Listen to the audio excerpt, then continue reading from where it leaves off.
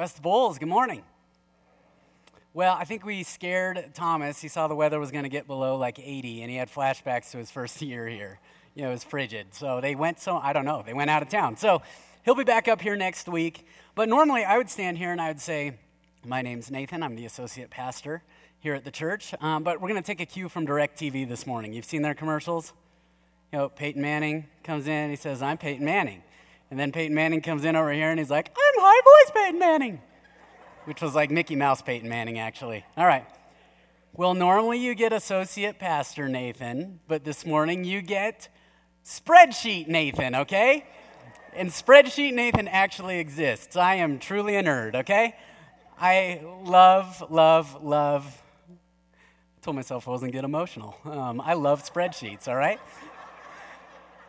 In fact, I just need to ask, is there anybody here, you use spreadsheets for your job or to keep track of a budget at home or a fantasy football team, or if you're like me, you have no good reason to use one, you just open it up and say, this is my canvas, okay? Keep your hands up if that's you. Now, how many of you keep your hands up if that is truly an exciting, enjoyable time for you? All right, well, this morning is going to be exhilarating for the 7 of us nerds in here, okay? For the rest of you, I'm just going to level with you. You are missing out on a much fuller life, all right? So, all that being said, whether you like spreadsheets or not, I want to talk to you about them for a minute because there is something about the way a spreadsheet operates. I know, I'm a nerd. Please still talk to me after service, all right? But there's something about the way a spreadsheet operates that tells us so much about the way we operate. Because like any computer program, a spreadsheet needs you to give it a command to run. And one of those commands that you can give a spreadsheet is a word that we use all the time, if. If. And when you type if into a spreadsheet, what you're telling it is, hey, look around at the conditions, and if they make sense, then operate in a certain way or produce a certain result. For example, if I can tell a spreadsheet, hey, if in cell A1 you see Nathan, then in cell A2 type awesome. And the spreadsheet would go, well, that makes sense. And it puts awesome. Okay, but sometimes a spreadsheet does what you see on screen here. See, our younger generation, you think those are hashtags. They're not hashtags, okay?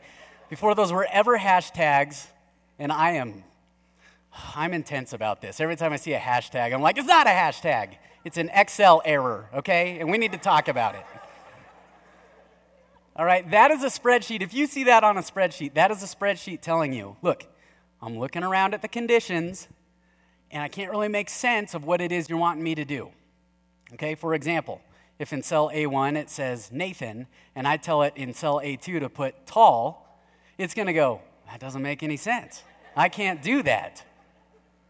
So it gives you an error code, all right? Here's why we got to talk about this, okay? I mean, we could stop right there and we could leave, and you would walk out of here knowing a little bit more about spreadsheets, and personally, I just think that's a gigantic win for the kingdom of God, okay? But some of you may not feel that way, so we're going to keep talking about this a little bit, okay? No, the reason you need to know that is because that's how we operate. That's exactly how we operate. Because what happens for us is we tend to look around at the conditions around us, and if they make sense, then we're okay. But sometimes you look around at the conditions around you, and you see things like injustice, and you see tragedy, and you see hardship that you're going through. You're going through a hard time, and you know what we do? We produce an error. There's something in our brain that goes, I can't reconcile this. This doesn't make sense. And you know where that plays out more than anything? In our relationship with God. In the way we see God, in who we think God is. Because we say things when we look around and things don't make sense. We say things like, why is this happening? I can't reconcile this. Or God, where are you? Or God, who are you? And this morning, I just want us to look at some conditions that took place. And these are conditions that, by all appearances, it really looks like Jesus made these conditions happen. And it created a bunch of error codes in the people around him, in the people he loved, in the people who followed him. And we're going to look at that because what you're going to see this morning is that those errors, when you look around and things don't make sense, those errors, they don't have to destroy your trust in Jesus. And they don't change who Jesus is. In fact, the conditions actually say something about who Jesus is. So, this morning, as we continue through the story, we're in chapter 25. And if you have that book, you can go to chapter 25 right now. If you're in the Bible, it's John chapter 11. And here's what's going on. In John chapter 11, Jesus has been making some really, really big claims about himself. He's been saying things like, I am the light. And the people of that day were going, you're the light? I mean, we've heard one being say that. Who said that? Well, God did. So, Jesus, are you saying you're God? And then he would say, the Son of Man, referring to himself, will be killed, he'll be put to death, and then 3 days later, he's going to rise. And people are going, whoa, this is getting people's attention. And then he said, you know what? I've come from God, and if you've seen me, well, you've seen him. And this left people going, so you're saying you're God? And when you take all those claims into account, you know what? It makes what we're about to look at make even less sense at first glance. Because you look at it and you go, if he's God, then why are those conditions going on? So we're in John chapter 11, verse 1. Follow along with me. I forgot the Bible I like to preach with, so I brought out this giant one. I'm just going to read every page of this to you guys this morning, all right? All right. Chapter 11, verse 1. Now, a man named Lazarus was sick. He was from Bethany, the village of Mary and her sister Martha. This Mary, whose brother Lazarus now lay sick, was the same one who poured perfume on the Lord and wiped his feet with her hair. So the sisters sent word to Jesus, Lord, the one you love is sick. Now, stop there for a minute. Immediately, you have an if statement forming right here, don't you? Think about a loved one of yours. If you know a loved one that you have in your life is sick, you're going to do what? You're going to go see him, right? If loved one is sick, then that means I'm going to go see him. Okay? It goes on. Jesus responds. When he heard this, Jesus said, this sickness will not end in death. No, it is for God's glory. See, in those days, people thought sometimes if somebody was sick, oh, they must have done something. Or they must have not done something. They must have messed up. And Jesus is saying, no, this sickness is for God's glory. Then he goes on, so that God's Son may be glorified through it. And then John gives us this detail that's like, John, why are you telling us that again? Why are you emphasizing this? Because you just told us this. Look at what John says, verse 5. Jesus loved Martha and her sister, and Lazarus. Yeah, John, we know. You just said that the sisters sent word that said, Jesus, the one you love, is sick. So why are you telling us that he loves them again? And if John were here, I think John would say, because when you see the next verse, it's not going to feel like Jesus loves Martha and Mary and Lazarus. Look at verse 6. Yet when he heard that Lazarus was sick, he stayed where he was 2 more days. Okay, what? I mean, this creates an error for us, doesn't it? Because we look around and we go, Jesus, if it raises some questions about him. If you really are God, like you've been saying, and if you love these guys, I mean, I would go see them. If a loved one of mine was sick, I'd go see him. And yet you stayed where you were for 2 more days. I'm not making sense of this. And see, when you see stuff like this, it does raise questions, doesn't it? You go, okay, wait a second. Who is God then? What does this say about him? What does this mean? Well, we're going to see that Jesus has a few interactions, and you're going to see that in those interactions, there were some error codes generated in those around him. And what you're also going to see is that it's been 2,000 years since this happened, but none of it's changed. The same things that the people around him are going through, guess what? We go through. But at the end of it, you're going to see that it says something about Jesus that you just can't miss. All right, take a look at this. Then he said to his disciples, so it's been 2 days. Look at what he does. Then he said to his disciples, let us go back to Judea. What? Jesus, 2 days ago, when you should have gone, you stayed. Now it's been 2 days, and honestly, we're going to find out in a minute, the disciples think you should probably stay. but now you want to go. Well, why do the disciples want to stay? Look at this. Verse 8, but Rabbi, they said, a short while ago the Jews tried to stone you, and yet you are going back there? Who are the disciples really? I mean, it looks like they're worried about Jesus. Who are the disciples really worried about? Yeah, themselves. And they're like, okay, Jesus, last time you were there, you were on your own. And they threw rocks at you. And look, that's fine. You were by yourself. But now you're saying, let us go. Which means we're going to go. And if we go to Judea, we're going to get rocks thrown at us. Jesus, you're trying to walk us into a giant dodgeball match with rocks. No thanks. See, what are they going through? They're scared. They've got fear. This error code that's been generated in them is fear in the middle of these conditions. Well, it goes on. Jesus answered, are there not 12 hours of daylight? A man who walks by day will not stumble, for he sees by this world's light. It is when he walks by night that he stumbles, for he has no light. Okay, what? Jesus, we were just talking about getting rocks thrown at us, and now you're talking about light and dark and all that. Well, remember who Jesus claimed to be? Light. See, Jesus is making a point here. That right now, you have the light with you. I'm here. But a time is coming. A time's coming, he'd been telling them, that light is going to be put to death. I'm not going to be here much longer. And once I'm gone, darkness. So Jesus is saying, we're going to Judea because what you're going to see is going to give you a flashlight to help you see once it's dark. Well, the disciples don't get any of this because Jesus, he goes on, he says, after he'd said this, he went on to tell them, our friend Lazarus has fallen asleep, but I'm going there to wake him up. And his disciples said, well, Lord, if he sleeps, he'll get better. In other words, well, we don't have to go then. I mean, he's just sleeping, and you're God. Just beam him a little alarm signal in his brain, and he'll wake up. Verse 13, Jesus had been speaking of his death. See, Jesus knew Lazarus has gone from sick to dead. But his disciples thought he meant natural sleep. So he told them plainly, Lazarus is dead. And then this just sounds terrible, honestly.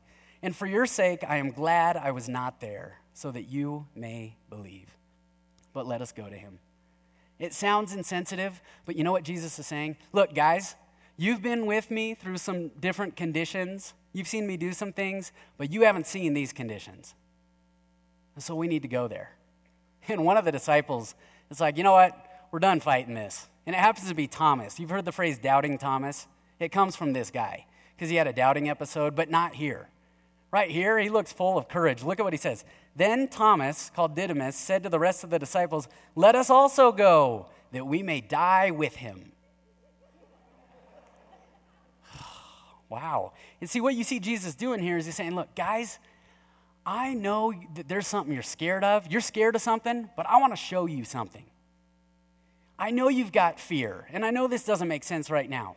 But if you go with me to Judea, I've got something to show you, and it will serve as a light for you when the world is dark. This Thomas's response actually reminds me of how much I hate, and I will use the word hate. I hate roller coasters, okay? Absolutely hate. Anybody else in here? All right, well, you guys can stop making fun of me now because there are other people, all right? Hate roller coasters, cannot stand them. Well, we were on a youth trip one year. I was in high school, and we're out in California at Six Flags, and the whole group is like, hey, we're getting on the Superman ride. Have you guys seen the Superman ride in California? Okay, you get in a little car that's probably like, yeah, it's this big, okay? And they're going to rocket you down a track about 90 miles an hour, and then you're going to go straight up probably like 7 miles in the air. That's pretty much what it feels like. Then you're going to stop, and you're going to do a free fall all the way back down. I was like, not doing it. I am not doing it, okay? Well, there was this guy who lives in California who was with us. It was a guy that the church knew named Jean-Luc, and he was part of this Christian rock and roll band, and he met us at Six Flags, and he sees all this going on. He's like, Nathan, come here. Puts his arm around me, and then, oh man, I'd shudder still. He starts pointing at people. He's like, hey, come over here. Hey, you, come over here. come over here. So he's gathering the youth group, but he's also gathering people we don't know. He's like, everybody just put your hands on Nathan right now. And he starts praying for my courage to face the roller coaster. And in the middle, I interrupted the prayer. I said, Jean-Luc, I'm not getting on. He's like, it's just fear in you, brother. It's just fear. Perfect love casts out all fear. And I just remember thinking, Christians are so weird. But I had the Thomas response. I said, you know what? Fine. I'm going. And if I die, I die. So I get on this thing. I don't know. I did not see the entire ride. I just like this.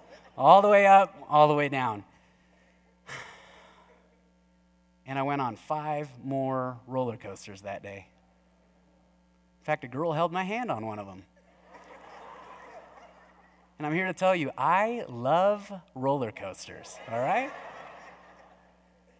And this is what Jesus is trying to do. He's saying, guys, get on the roller coaster. Just get on the roller coaster. I know you're scared. Get on the roller coaster because I got to show you something that you just can't see unless you get on the roller coaster. And we see Jesus. He meets them, and he meets us in our fear, and he shows us something. Then he goes to this next interaction. We see another error code that happens with us. Look at this. They get to Judea, and we learn that on his arrival, that Lazarus has been dead for 4 days. Now, this says something, because back then they thought the spirit could remain around the body for about 3 days, but once you get to that 4-day mark, it's gone. So this is important, because this is saying Lazarus, there's no chance of resuscitation. He's gone. Totally gone. And then you read a sentence that says, and Martha went out to meet him. Let me ask you something before you read what she says. What do you think she's feeling? She called for him. He didn't show up. Probably a little upset. Probably a lot upset. Probably angry. And listen to what she says. Verse 21. Lord, Martha said to Jesus, if you had been here, my brother would not have died. Have you used those phrases before? If you would have, if you wouldn't have, I wouldn't be in this position. Or you'd say it about yourself, if I just would have, or if I wouldn't have, I wouldn't be in this position. Now, we don't know if she's angry, we don't know if she's blaming, but her next sentence says something about where she is.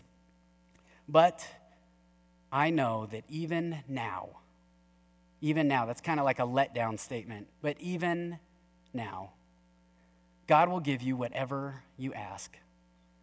See, I don't know if Martha's blaming, I don't know if she's angry, but she's disappointed. She's very disappointed, and Jesus responds to that disappointment. Look what he says. Jesus said to her, your brother will rise again. Isn't this what we say to people when they lose somebody? You'll see them again one day. You will see them again one day. And Martha thinks this is what Jesus is talking about, and this is what he means. Because she answered, I know he will rise again in the resurrection at the last day. But when you look at what Jesus says next, you know what happens? You find out Jesus isn't talking about one day. He wants to adjust the way Martha's thinking. He's saying, in the middle of all this, I got something to tell you. Look what he says. Jesus said to her, I am the resurrection. Not I make, I am. It is who I am. I am the resurrection and the life. He who believes in me will live, even though he dies. And whoever lives and believes in me will never die. Do you believe this? Jesus is saying, look, Martha, you're disappointed because you think resurrection is a someday event. And I'm telling you, it's a right now person. And I'm him, right in front of you, right now. Resurrection and life is right in front of your face. I know you're disappointed over an event, but I want to show you. It's a person. Resurrection and life is a person. Have you ever had that feeling where something has been right in front of your face the whole time? I mean, what this must have been like for Martha. To realize, resurrection and life as an event, that's part of it. But the real deal is right in front of my face. And I'm seeing it maybe for the first time. Have you had that experience? Maybe you can get that experience right now, okay? How many Disney movie fans do we have in here?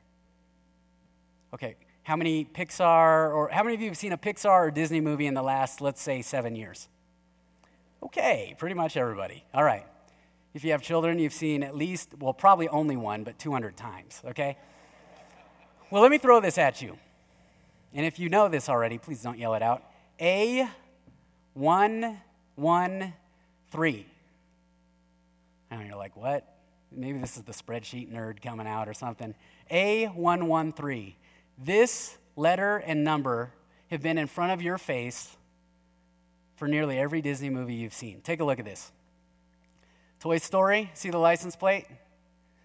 This is Cars, see the train? And you can't see it real well, but this is Monsters University. It's on the door there. And then this is The Incredibles. And then you've got Up. You can't see that one real well either. It's on the door. Ratatouille on his ear tag. Princess and the Frog on the trolley. You can't see this one real well, but this is Nemo, and on the front of the camera it says A113. Iron Giant on the license plate. Lilo and Stitch on the license plate. Brave in Roman numerals. Avengers on the TV set at the top there. And is it Bug's Life? Yeah, it's on the box. You can't see that real well either. You've probably all seen those movies. But how many of you have never seen that before? If your hand's not up, you're lying right now, all right? I saw this the other day. I was like, I'm watching Disney movies this entire week just to look for that. This is what it was like for Martha. Oh my goodness, it's been right in front of my face. You are resurrection, and you are life. And so not only does Jesus step into the fear of the disciples, but he steps into the disappointment of Martha. And he says, I just want to switch the way you see this right now. And then we see a third kind of error that happens when we can't make sense of the conditions. Because now Jesus is going to Martha and Lazarus' sister, Mary. And Martha goes back and she says, Mary, he's here and he's asking for you. And so Mary runs out of the house, and look what happens. When the Jews who had been with Mary in the house comforting her noticed how quickly she got up and went out, they followed her, supposing she was going to the tomb to mourn there. Did you notice that? Comforting her? What is Mary dealing with right now? Pain, hurt, sorrow. When Mary reached the place where Jesus was and saw him, she fell at his feet. This is that moment where you just can't stand up because of what's happened. She fell at his feet and said, Lord, if you had been here, my brother would not have died. When Jesus saw her weeping and the Jews who had come along with her also weeping, he was deeply moved in spirit and troubled. Where have you laid him? He asked. Come and see, Lord, they replied. And what do we see Jesus do? Jesus wept. And the Jews who see this, they said, see how he loved him. This is Jesus saying, you know what? I can step into the fear. I can step into the disappointment. But Mary, I will also step into the pain. And you got to know that in the middle of the pain, I'm present with you. Have you ever you've heard of bedside manner in the medical field? A doctor or a nurse's bedside manner. That can kind of make the experience for you. And if they're rude to you, well, you almost leave in more pain, don't you? Even if you got treatment. But when they have good bedside manner, I mean, that helps the treatment. It really feels like a good experience. Well, this picture went viral. This was a little girl who needed heart surgery. And as soon as they took her back, they had to take her from her parents and take her down to the operating room. She went into hysterics, absolute hysterics. She was freaked out. And then this guy came along. This doctor, he's one of the surgeons, picked her up, put her in his lap, and he just sat with her. And they watched cartoons on his phone. And you sit there and you look at that and you think, wow, I mean, this guy's got the knowledge to fix the situation, to make the conditions right. But before he does that, you know what he does? He just takes time to be present with her. And that's what Jesus is doing with Mary here. He's saying, look, I know there's pain, but I just need you to know I'm present. So what does all this say? You see, Jesus has stepped into the fear. He stepped into the disappointment. Now he stepped into the pain. What's it all say? Well, he said, one, I'll meet you where you're at. But you know what you don't see in here?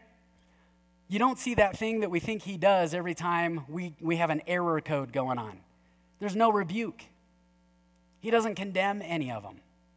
In fact, he says, look, I'll meet you there. If you need to be scared, be scared. If you need to be disappointed, be disappointed. If you're angry with me, if you need to blame me, that's okay. If you're in pain, that's all right, because Jesus understands those are emotions right here. But in it, he's saying, you can trust me. You can trust me to show you something. You can trust me to shift the way you're seeing this. You can trust me to be with you.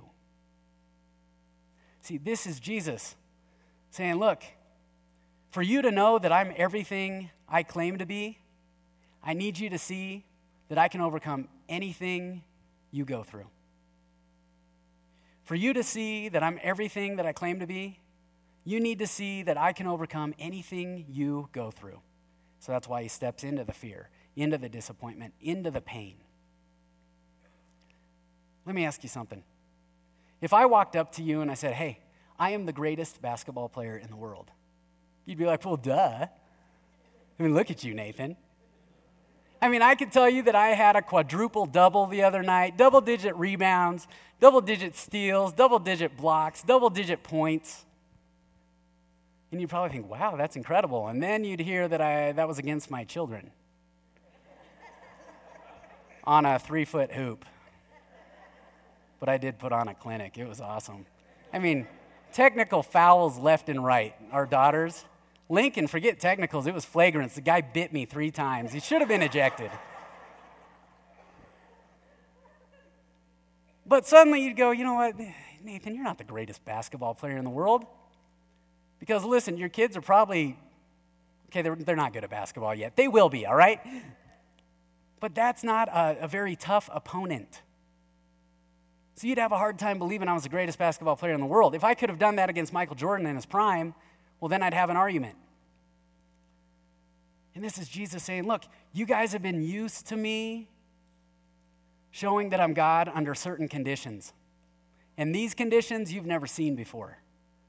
So I need to show you I can overcome the opponent of fear, of disappointment, of hurt. But then, you know what he does? He takes us to a whole new level. He says, I'm going to overcome your greatest opponent that you could ever face. And that's death. And so, some who were standing there, they said, well, couldn't this man have opened the eyes of the blind man? Couldn't he have kept this from happening? I mean, if he's really God, and if he really loves them, couldn't he have kept it from happening? And that's a valid argument. I mean, Jesus, you've stepped into it, but can you overcome it? And Jesus is moved to make it happen. He tells them, roll the stone away. And then you see this argument from Martha. She says, look, Lord, I know you said that your life and your resurrection, but I can smell death. Look at what she says. She says, by this time there's a bad odor because, and she reminds him, he's been there for 4 days. 4 days, meaning he can't be resuscitated, Lord. She's making a point. She's doing the thing that we would do. Lord, I know what you say, but I'm having a hard time seeing it.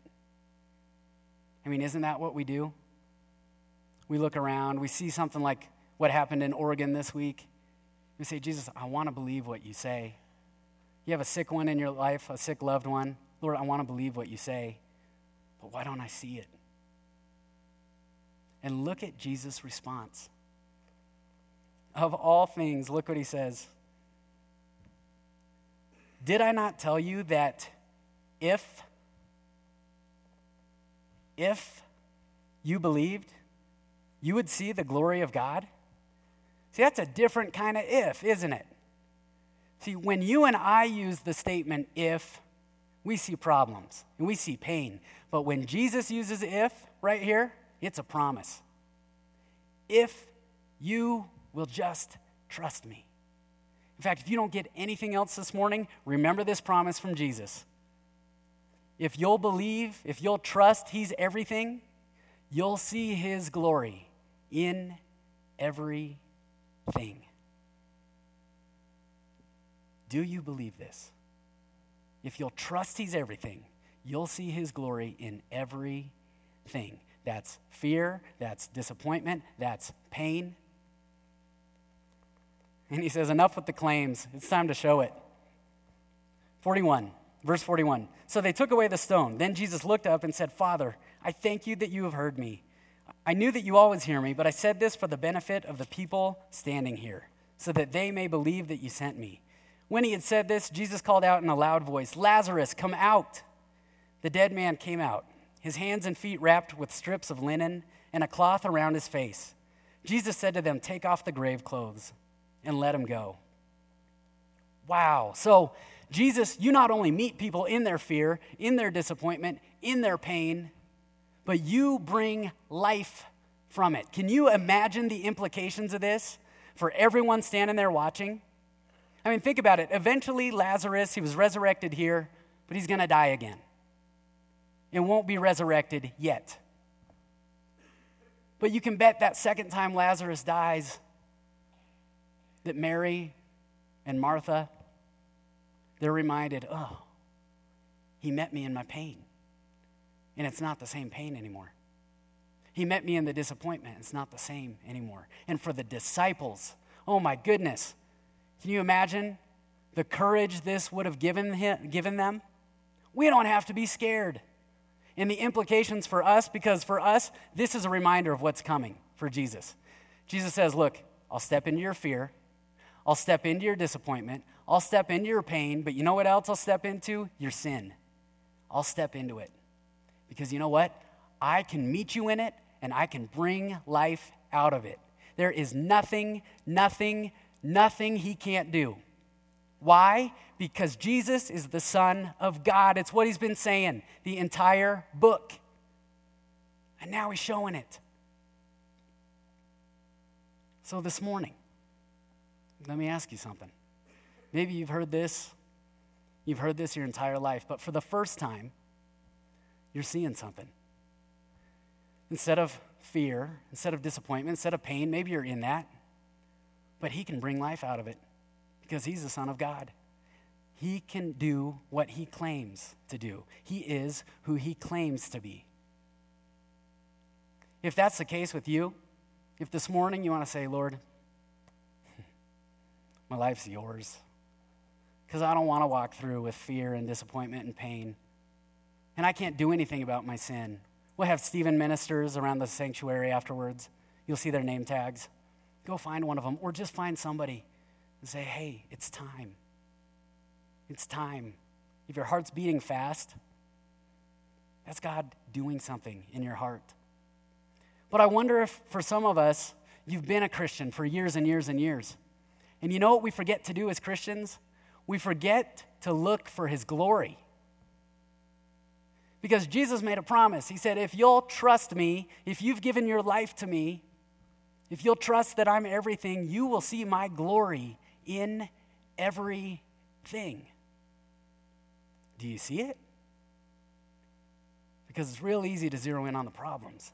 It's real easy. And he's saying, look, there's glory going on.